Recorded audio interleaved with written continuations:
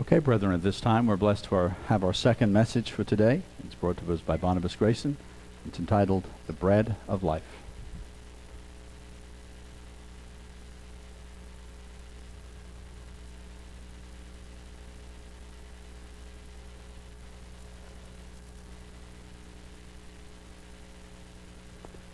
Good afternoon, everyone. To me, it's kind of funny when Matt said, "All rise." Thought we were supposed to do that today.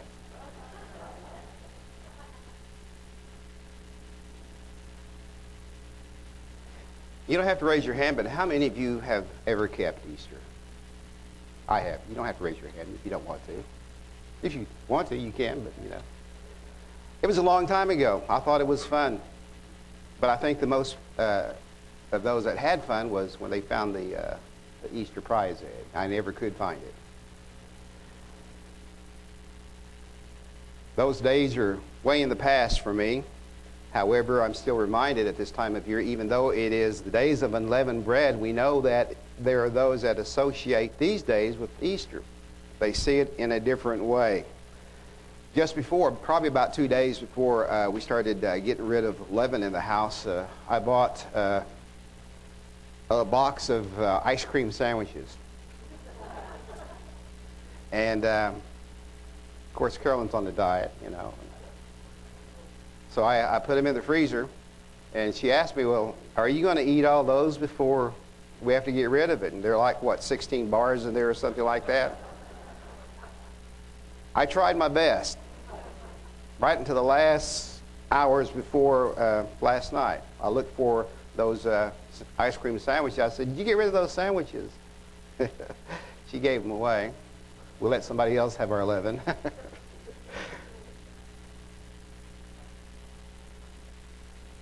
But at one time or another, we have engaged ourselves in things that we didn't understand at the time. And I know there's a lot of things that I still have yet to understand.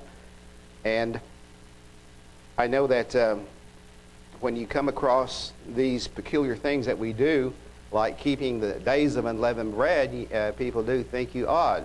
It's still not as odd as, you know, going out and looking for eggs.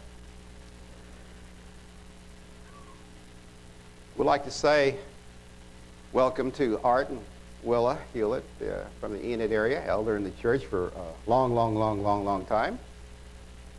Good to see him, and I think he may have been surprised a little bit when Matt said Art will do offertory music.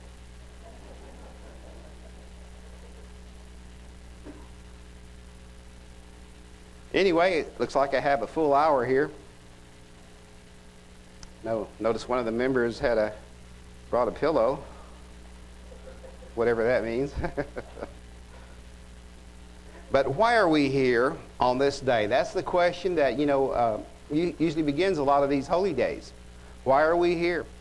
And so, it's obvious. And so we think about that. Why are we here? We should be at work for some of us, I guess. But if you're retired like me, you've forgotten what work is.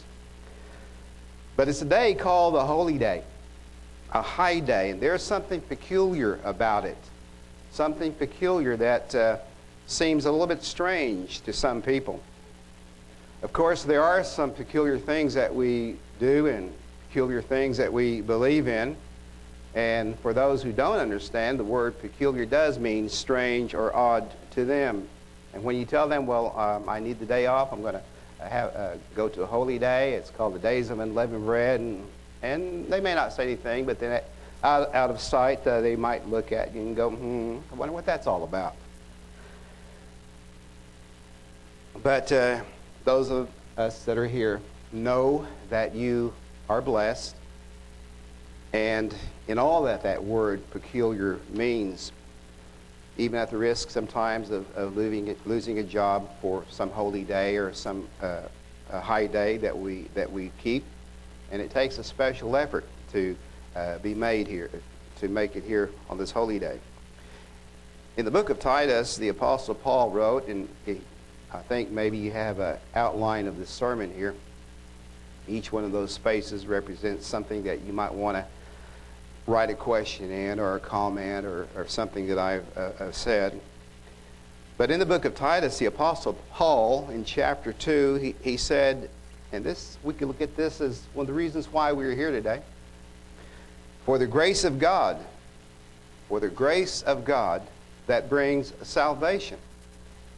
The salvation that has appeared to all men, teaching us that denying ungodliness and worldly lusts, we should live soberly, righteously, and godly in this present world.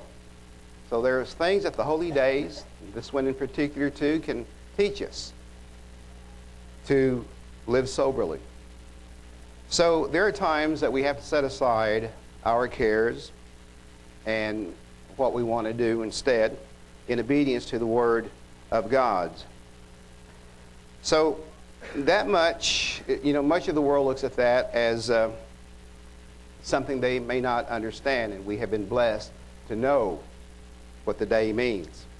In verse 13, looking for that blessed hope, and the glorious appearing of the great God and our Savior, Jesus Christ. So we have this blessed hope that we have to look forward to.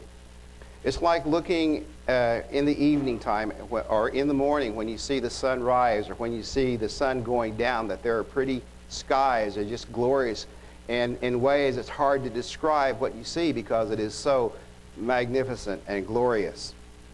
My mother used to have a saying that whenever the sun went down, we'd be standing out there in the yard, and I was just a little kid, and she would always look at the sunset and she would say, tomorrow's going to be a pretty day. So that ended up on her grave marker. Tomorrow is going to be a pretty day. And we have yet to really know, to experience that glorious coming that is going to be ours when we see Jesus Christ coming in the clouds. Verse 14, who gave himself for us, that he might redeem us from all iniquity and purify unto himself a peculiar people, zealous of good works. So we know that the Word of God, the words of Jesus Christ, are meant to purify us. They are meant for us to put into our life so that we can be zealous of good works, the good things, of just displaying the fruits of the Holy Spirit, like love and joy. This word peculiar is from the Greek word periousios, which simply means special. And in the eyes of God and Jesus Christ, our Savior, it is a special day for a peculiar people.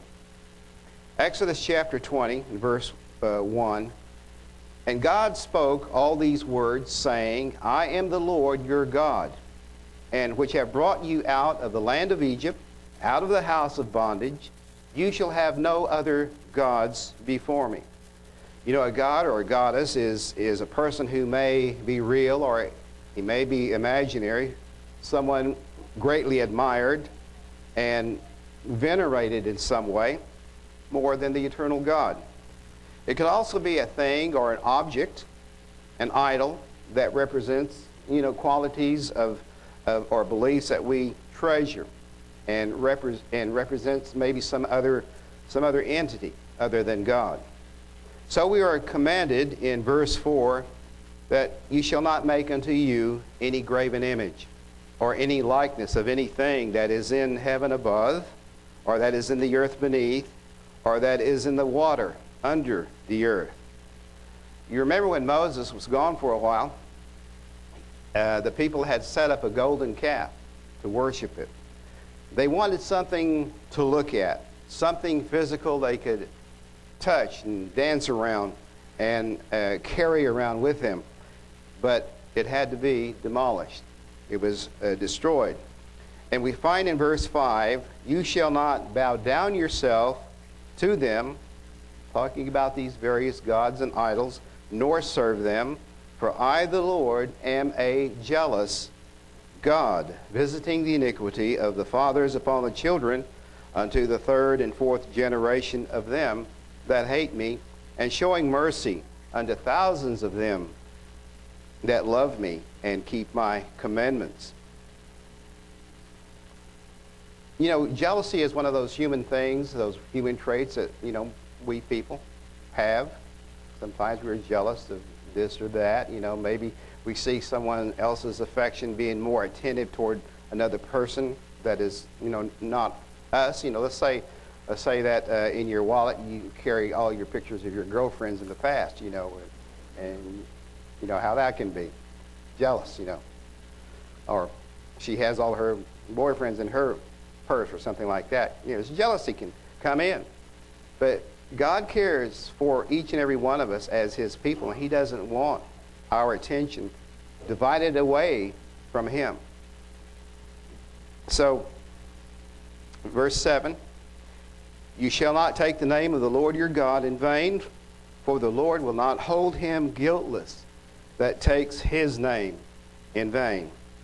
When a person claims to be a Christian under God, but does things that are in opposition to the way, to the truth, and to Christ in righteousness and obedience, that person is taking the name or the reputation of the eternal God in a meaningless way.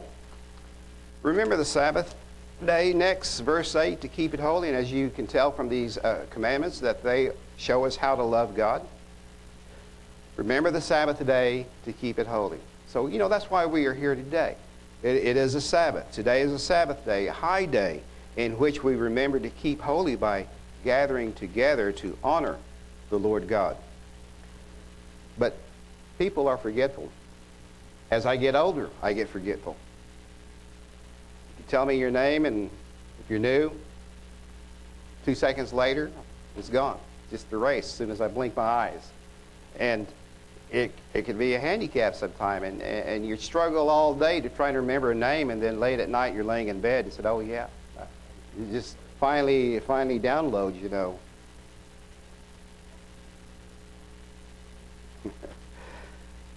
But these 4 commandments, they tell us how to show our love toward God. Now let's turn over to Matthew chapter 22 and verse 35. One of them, which was a lawyer, asked Jesus a question, tempting him, hoping, that he'd slip up on his words in some way, misrepresent everything he's teaching and saying. And he said, Master, which is the great commandment in the law? And Jesus said unto him, you shall love the Lord your God with all your heart, with all your soul, and with all your mind. Those 3 things really cause us to want to do all of that, so that our love is not unfeigned, that we really mean what we say about loving God. And he said in verse 38, this is the first and great commandment. And the second is like unto that, you shall love your neighbor as yourself. On these 2 commandments hang all the law and the prophets. So in order to have this love, we want to look at ourselves and know what it is that we like about being loved. We like kindness shown toward us. We like trust shown toward us. So here we're here out of love, even fear, to honor God and our Lord and Savior on this day. As on the Lord's Passover, on the 14th, the ancient Israelites, they partook of the sacrifice of the lamb. They slayed the lamb. They partook of its flesh. And by that lamb, they received their physical strength to be able to make their exodus from Egypt for that journey into the wilderness or wherever they were going at that time. Today, we partake of Christ through His words as we make our way, as we make our journey toward the promised land. So we come to the bread of life over in John chapter 6. Here's what He says to you and me. He said, I am the living bread which came down from heaven. If any man eat of this bread, he shall live forever. And the bread that I will give is my flesh, which I will give for the life of the world. And the Jews therefore strove among themselves, saying, how can this man give us his flesh to eat? They were asking, how can this man give us his flesh, his body to eat? So there's something strange, at first glance, something strange, something sick about what he is apparently saying. How can this man give us his flesh and his blood? And besides all that, this man said he came down from heaven. So Jesus, he must have paused, looked at them, heard what they were saying, and watched as they strove among themselves. So he tells them in verse 53, he said unto them, verily, verily, or truly, truly I say unto you, except or unless you eat the flesh of the Son of Man and drink his blood, you have no life in you. So once again, he emphasizes that statement. And he tells him, you're going to have to do this if you want to have life in you. Verse 54, whoso eats my flesh and drinks my blood has eternal life, and I will raise him up at the last day. And within that statement is a promise made to us, to those who partake of Christ through his words and do the things and the will of God. I will raise him up at the last day. For my flesh is meat indeed, or actually my flesh is food indeed, and my blood is drink indeed. This word indeed, the dictionary defines as meaning in fact, in reality, in truth. And it's used for emphasis to confirm a previous statement that was made. So the Greek word here for indeed is aleithos, meaning truly. So he's saying, for my flesh is meat, in fact, in reality.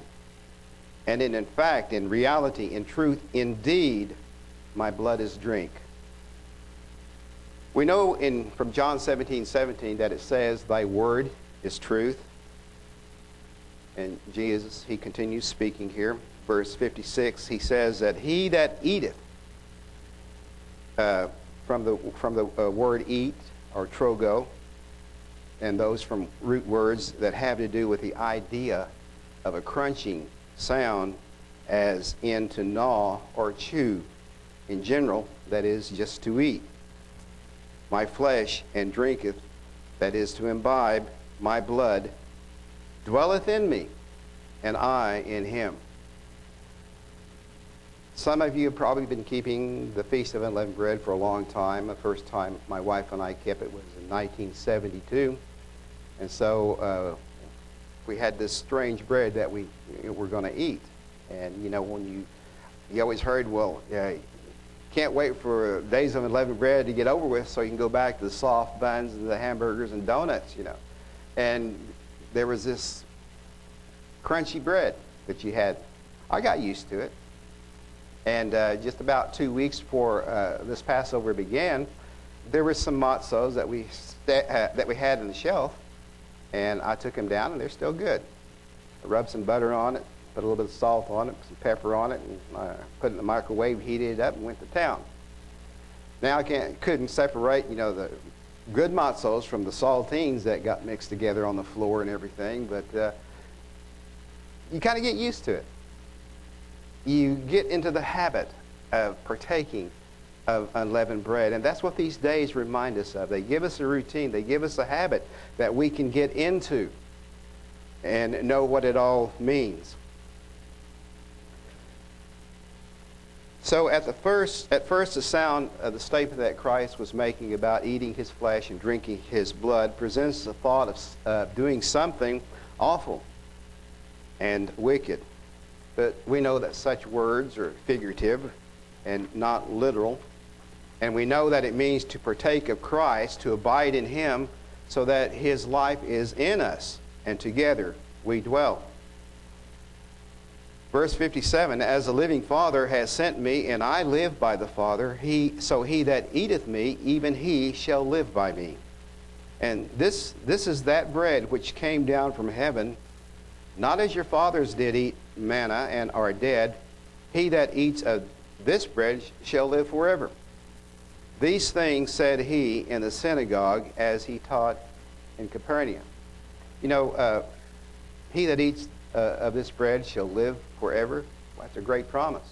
Great promise when you imbibe upon the Word of God and realize that His blood has redeemed us to God and that we are forgiven of sin and living according to the will of God. But many, therefore, verse 60, of His disciples, when they had heard this, they said, "This is a hard saying. Who can hear it? Who can listen to it? Who can give audience to this kind of talk? This skleros, this is difficult," says the word in Greek. So it's a hard or a tough saying. And when Jesus knew in Himself, in verse 61, that His disciples, His followers, or His pupils, as we are still, murmured, that is, they grumbled, at it, He said unto them, "Does this offend you?" Why was this a hard saying to them? What made these disciples murmur? Was it because they thought they really believed they were being asked to take, bites out of Christ's body, His flesh, His arm, His leg, His skin somehow? So let's look again to see what Jesus said up in verse 57 of John 6 here. Here Jesus mentions the living Father who sent Him. Down in verse 57, where Jesus said, "I live because of the Father. So the one who feeds on me will live because of me." And in verse 58, we see He is that bread that came down from heaven. And whoever partakes of Him shall live forever. So He was saying these things to those that were in the synagogues, there to learn, there to hear the Word of God, and He presents this thought and puts that into their mind. So there must have been among those in the synagogue in which questions arose, again, about this man. They saw Him as this man who said, He is the bread sent from heaven, from the Father, and that to partake of Him is to live forever. So there were many who could not take this revelation or listen to it any longer or want anything to do with it. And Jesus knew in Himself that His disciples murmured, and so He said to them, "Does this offend you?" Verse 62, What if you see the Son of Man ascend up where He was before?" And He's referring to Himself again. What if you see the Son of Man ascend up? What are you going to think when He rises or goes up? So, you have to look at Jesus.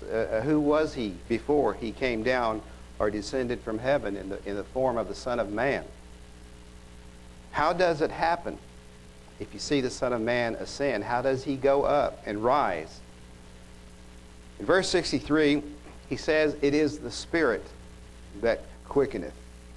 The flesh profits nothing. The words that I speak unto you," He tells us, "they are spirit." They're pneuma. And that Spirit gives life. And there is nothing that the flesh can do. So the word Spirit is likened, as we see, like the power of the wind. You can see it, you can feel it, you can see what it can do. And that's what He described to Nicodemus.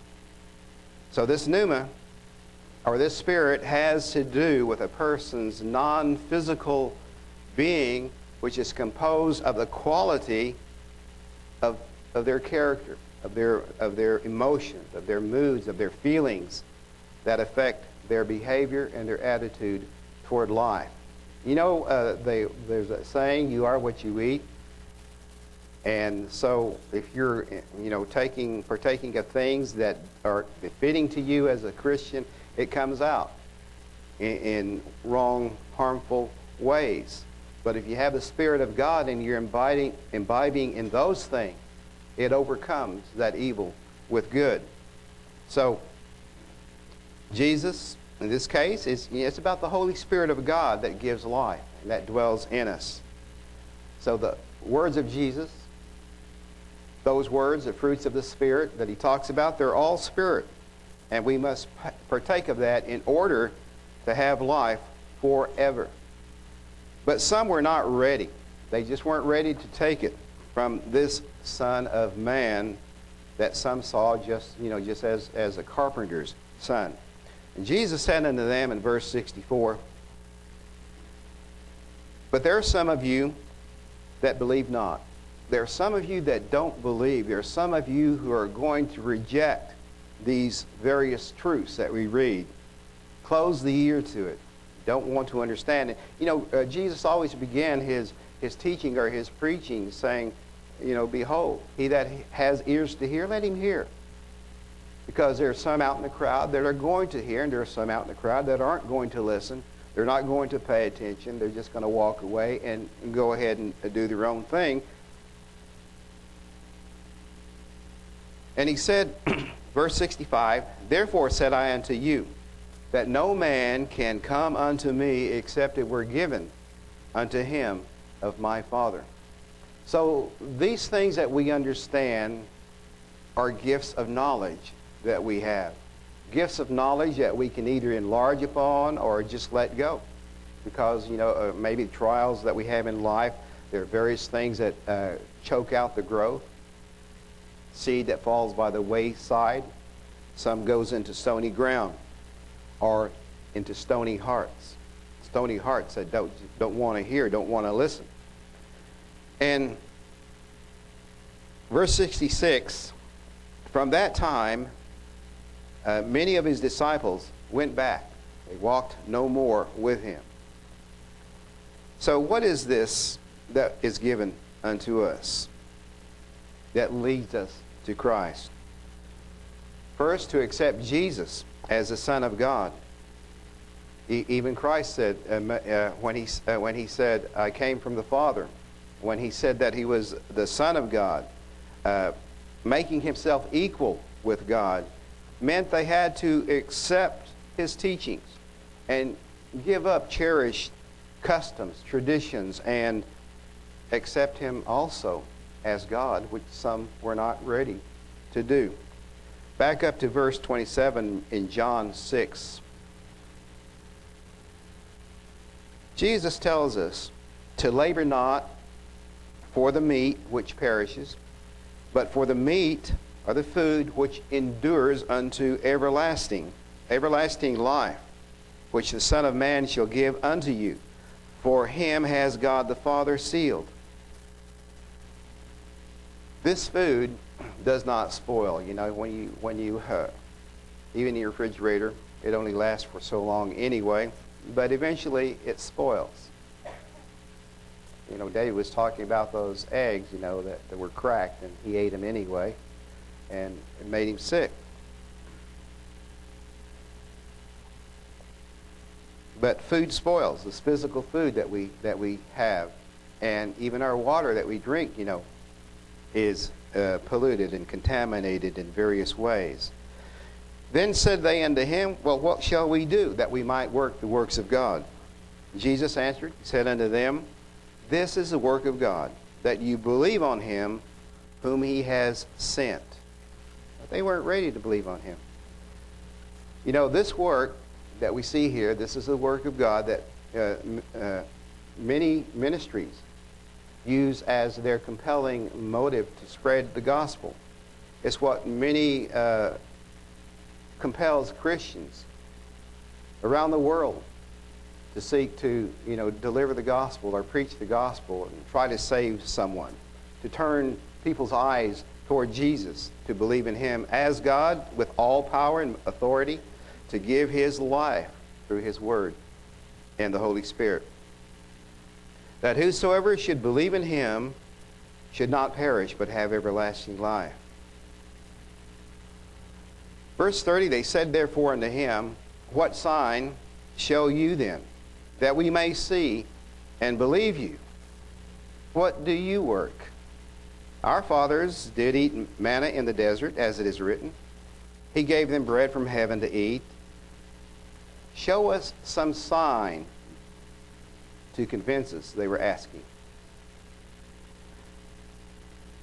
For them that knew the Scriptures, they knew the history, they knew the miracles, they heard of the miracles, some even saw the miracles that Jesus was doing. But who is this? They just weren't sure at the time. So Jesus said unto them, Truly, verily, I say unto you, Moses gave you not that bread from heaven, but my Father gives you the true bread from heaven. For the bread of God is he which comes down from heaven and gives life unto the world. So more than the miracle of the manna that satisfied the physical hunger and the cravings of the children of Israel in the wilderness, the bread of life, Jesus Christ, gives life and hope through his words and through his teachings. And so what did they say in verse 34? Then said they unto him, Lord, evermore give us this bread. And Jesus said unto them, I am the bread of life. He that comes to me shall never hunger, and he that believes on me shall never thirst. But I said unto you that you also have seen me. You've seen me, and believe not. All that the Father gives me shall come to me, and him that come to me I will in no wise cast out. For I came down from heaven, not to do my own will, but the will of him that sent me. And this is the Father's will, which has sent me, that of all which he gives me I shall lose nothing, but should raise it up again at the last day. And this is the will of him that sent me, that every one which sees the Son and believes on him may have everlasting life, and I will raise him up at the last day. You know, today's world, we walk by faith. We haven't seen Christ, physically standing before us, but we have his words that live on through the words and the Scriptures that have been put into the record for us to look at. You remember Jesus said at the beginning, let us make man in our image? But we know that there was an adversary in the world contending, deceiving, confusing, and misleading the world into sin and destruction. But in the holy days, like the Feast of Unleavened Bread, we see a plan of salvation in which we can and have been forgiven to escape the death penalty of sin. That death penalty, you can't overlook it for sin, because if one does not repent of sin, there's that death penalty. So God sent Jesus as a bread of life to do a work as a Son of God in leading us to believe in his word and to take them and imbibe in him and eat of the food that he's given us through the words of the prophets and of the apostles. Verse 4 in chapter 9, Jesus said, I must work the works of him that sent me, while it is day. The night comes when no man can work. As long as I am in the world, I am the light of the world. So through his example, through his teachings, and bringing the gospel of salvation through repentance and baptism, he worked until his time came when he was crucified and then ascended back to heaven, back to the glory and to the Father to be there. But his own received him not, and they just could not accept him as the only name under heaven by which man might be saved. John 6, verse 41, the Jews then murmured. They murmured at him, because he said, I am the bread which came down from heaven. And they said, is not this Jesus, the son of Joseph, whose father and mother we know? How is it then that he says, I came down from heaven? How is it that this man says he came down from heaven? Why, he's a man just like the rest of us. How does he make himself out coming down from heaven from where God is and saying, to eat of his flesh and to drink of his blood. Jesus therefore answered, and he said unto them, don't murmur among yourselves, don't complain. No man can come unto me except the Father which has sent me draw him. So he knew there would be some who would not understand at that time. And I will raise him up at the last day. It is written in the prophets, and they shall all be taught of God. Every man therefore that has heard and has learned of the Father comes unto me. So this, the Word of God is converting to the soul. It may not always, even from, some of us, it took a long time for us to repent, to be converted. But the Word of God is converting. And those words that we hear even when we're younger, it will come to fruition later on as we get older. And we begin to apply. And we say, oh, yeah, that's what I've heard that before in church. I heard ministers say this or that. And when you apply it, then, you mature. And they shall be all taught of God. The basis, for the ministry of Christ was laid out in the Scriptures. Verse 46, not that any man has seen the Father, except he which is of God has seen the Father. Truly I say unto you, he that believes on me has everlasting life. Has everlasting life set before them. And he says, I am that bread of life. The Feast of Unleavened Bread reminds us of Christ and his sacrifice, and that we are to abide in him. When Israel left Egypt after those plagues, they were given little time to prepare. They couldn't wait for the yeast to rise in their bread dough. So they made themselves unleavened bread to take on their journey. The unleavened bread is itself a symbol, a reminder of, the slavery in Egypt and then their freedom. Reminds us of both things. For us, it's a reminder of our departure from sin at some time, and it is now reminds us of our freedom that we have through Jesus Christ. The bread in Deuteronomy 16:3 is called the bread of affliction, where it says, 7 days shall you eat unleavened bread, therewith even the bread of affliction, that you may remember the day when you came out of the land of Egypt. The bread of affliction reminds us that we're to be humble, that there is a humility in it, that we eat it without pride, without arrogance, because leavening puffs up, it swells up. It symbolizes self-inflicted egoism and pride. So we eat unleavened bread 7 days, or the matzo, as some of us call it, and that is a bread of affliction.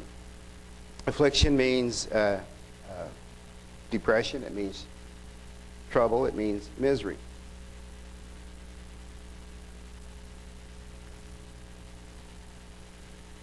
I am that bread of life, Jesus said.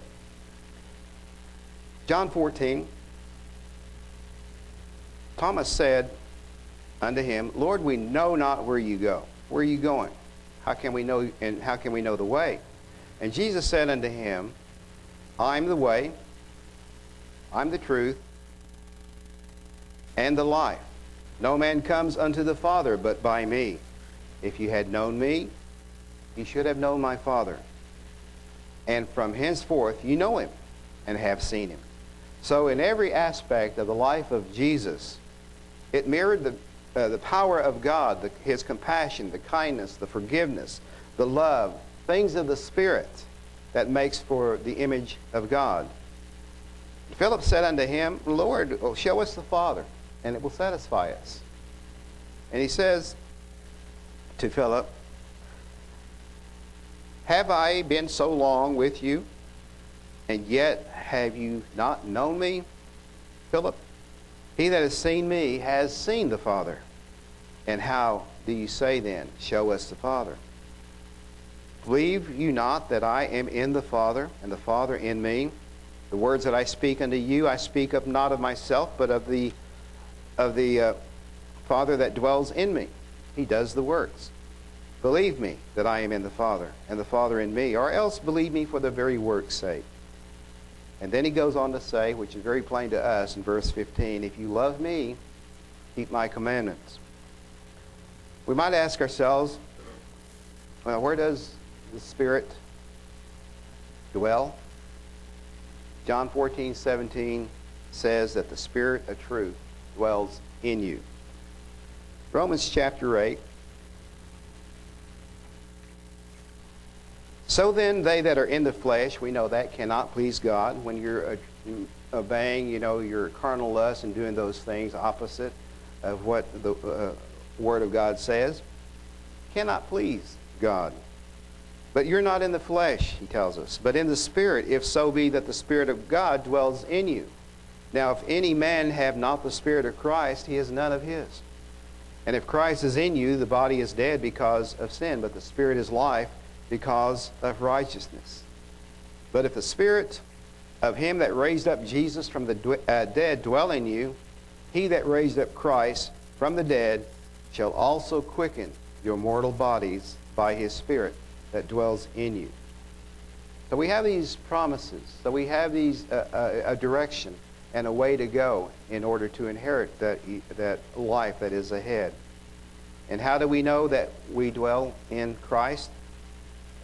1 John 3:24, I don't know if that's written down in your handout, but he that keeps his commandments, it says, dwells in him, and he in him.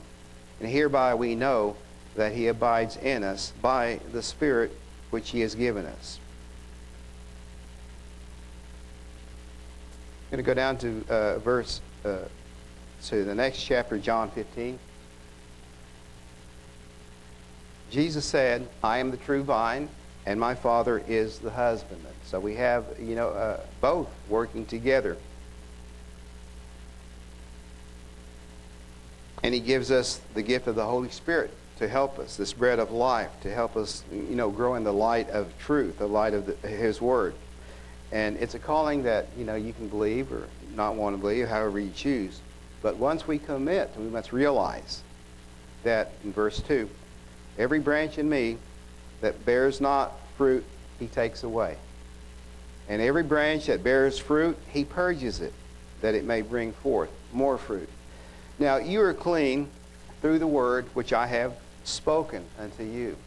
Clean through the word, the leaven, if you please. He that abideth, and he says, you're clean through the word which I have spoken unto you. Abide in me, and I in you. This word abide is meno, M-E-N, men-o, and it means to remain. It means to stay. It means to remain in a given place or a state or a relation. Abide in me, and I in you.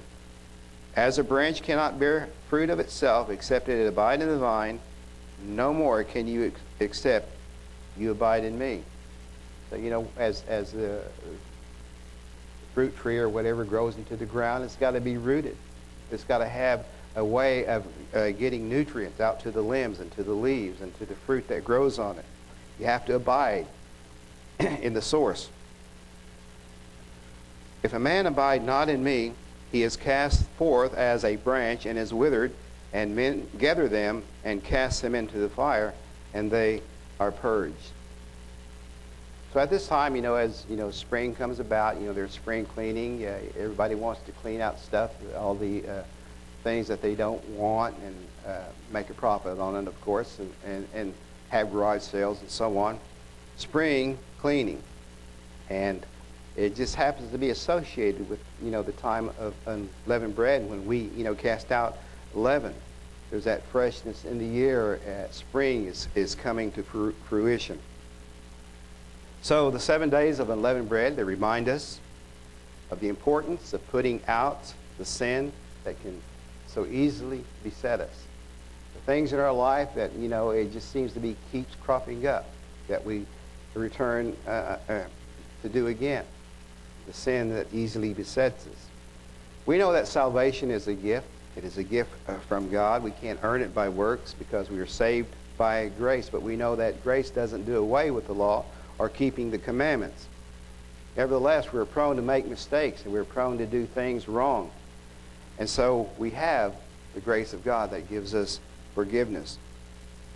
We heard in a message a few sermons ago about the Apostle Paul, who said he knows to do good, but he fails at it sometimes, missing the mark of perfection. I can look back over just the last year where there are some words that I have said that I wish I had not said. That words that that have made other people angry at me. But here I am with, supposed to have the Holy Spirit of God, but yet, you slip up and miss the mark. Those things happen. And Paul says, "O wretched man that I am, who shall deliver me from the body of death?" So we know that there's always that struggle to do good. So then with the mind, I myself, it says, serve the law of God, but with the flesh, the law of sin. Now, this doesn't mean that we, serve both, can serve both at the same time. And some, as the scriptures say, some have twisted Paul's words to their own destruction. Like, saying, we're not under the law, and by grace you're saved, so once saved, always saved. Luke 12. I'm almost done. I want you to know that I'm skipping about 1, 2, 3, 4 other pages.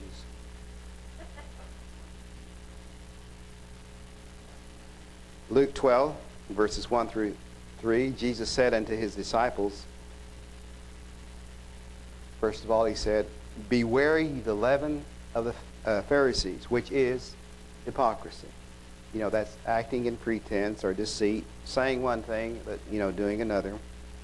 "For there is nothing covered that shall not be revealed, neither hid that shall not be known." Kind of a scary statement. "Therefore, whatsoever you have spoken in darkness," and you think no one's listening, or no one's reading what you put on the computer or things, "shall be heard in the, whatsoever you've spoken in darkness, in secret, shall be heard in the light. And that which you have spoken in the ear in closets shall be proclaimed upon the housetops." You get the idea of, how do you know all this? Who told you about this secret? And they might respond, "Well, a little bird told me." And you think about all of the things that go on in electronics today, the emails and the tweets and all that. So we must watch what we say and do only those things that are becoming of truth. So if we are in Jesus, partaking of him as the bread of life, that is everlasting life, in us, we've been de-leavened, and we need to remain in that state by accepting his sacrifice to do God's will through the power and guidance of the Holy Spirit, because we can't do it without it, and to dwell in Jesus and abide in his word, and that means to confess him and not deny him as the bread of life.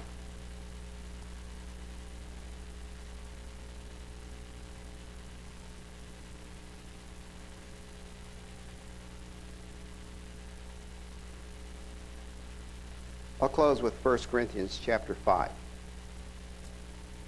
The apostle said, we heard this earlier, "Purge out therefore the old leaven, that ye may be a new lump as you are unleavened. For even Christ our Passover is sacrificed for us. Therefore let us keep the feast, not with old leaven, neither with the leaven of malice," that is, the desire to harm someone or in some way, "and wickedness," that's evil, devilish, malevolent. You've heard probably of crimes that have been committed, and they're such atrocious that you wonder how people can commit such evil, but they do. But keep the feast with the unleavened bread of sincerity and truth. This sincerity simply means purity, and truth, is a word that just means what it says. In this world we live, there's war, there's corruption, there's lying, there's all sorts of trials and troubles, there's sickness, things that make life hard. But Jesus says to us, "Come unto me, all you that labor and are heavy laden, and I will give you rest." And we know that there's a Sabbath of rest that is coming, a time like, this feast in preparation for that time to come, because we're all forerunners of purity and truth in Jesus Christ, our Lord and Savior.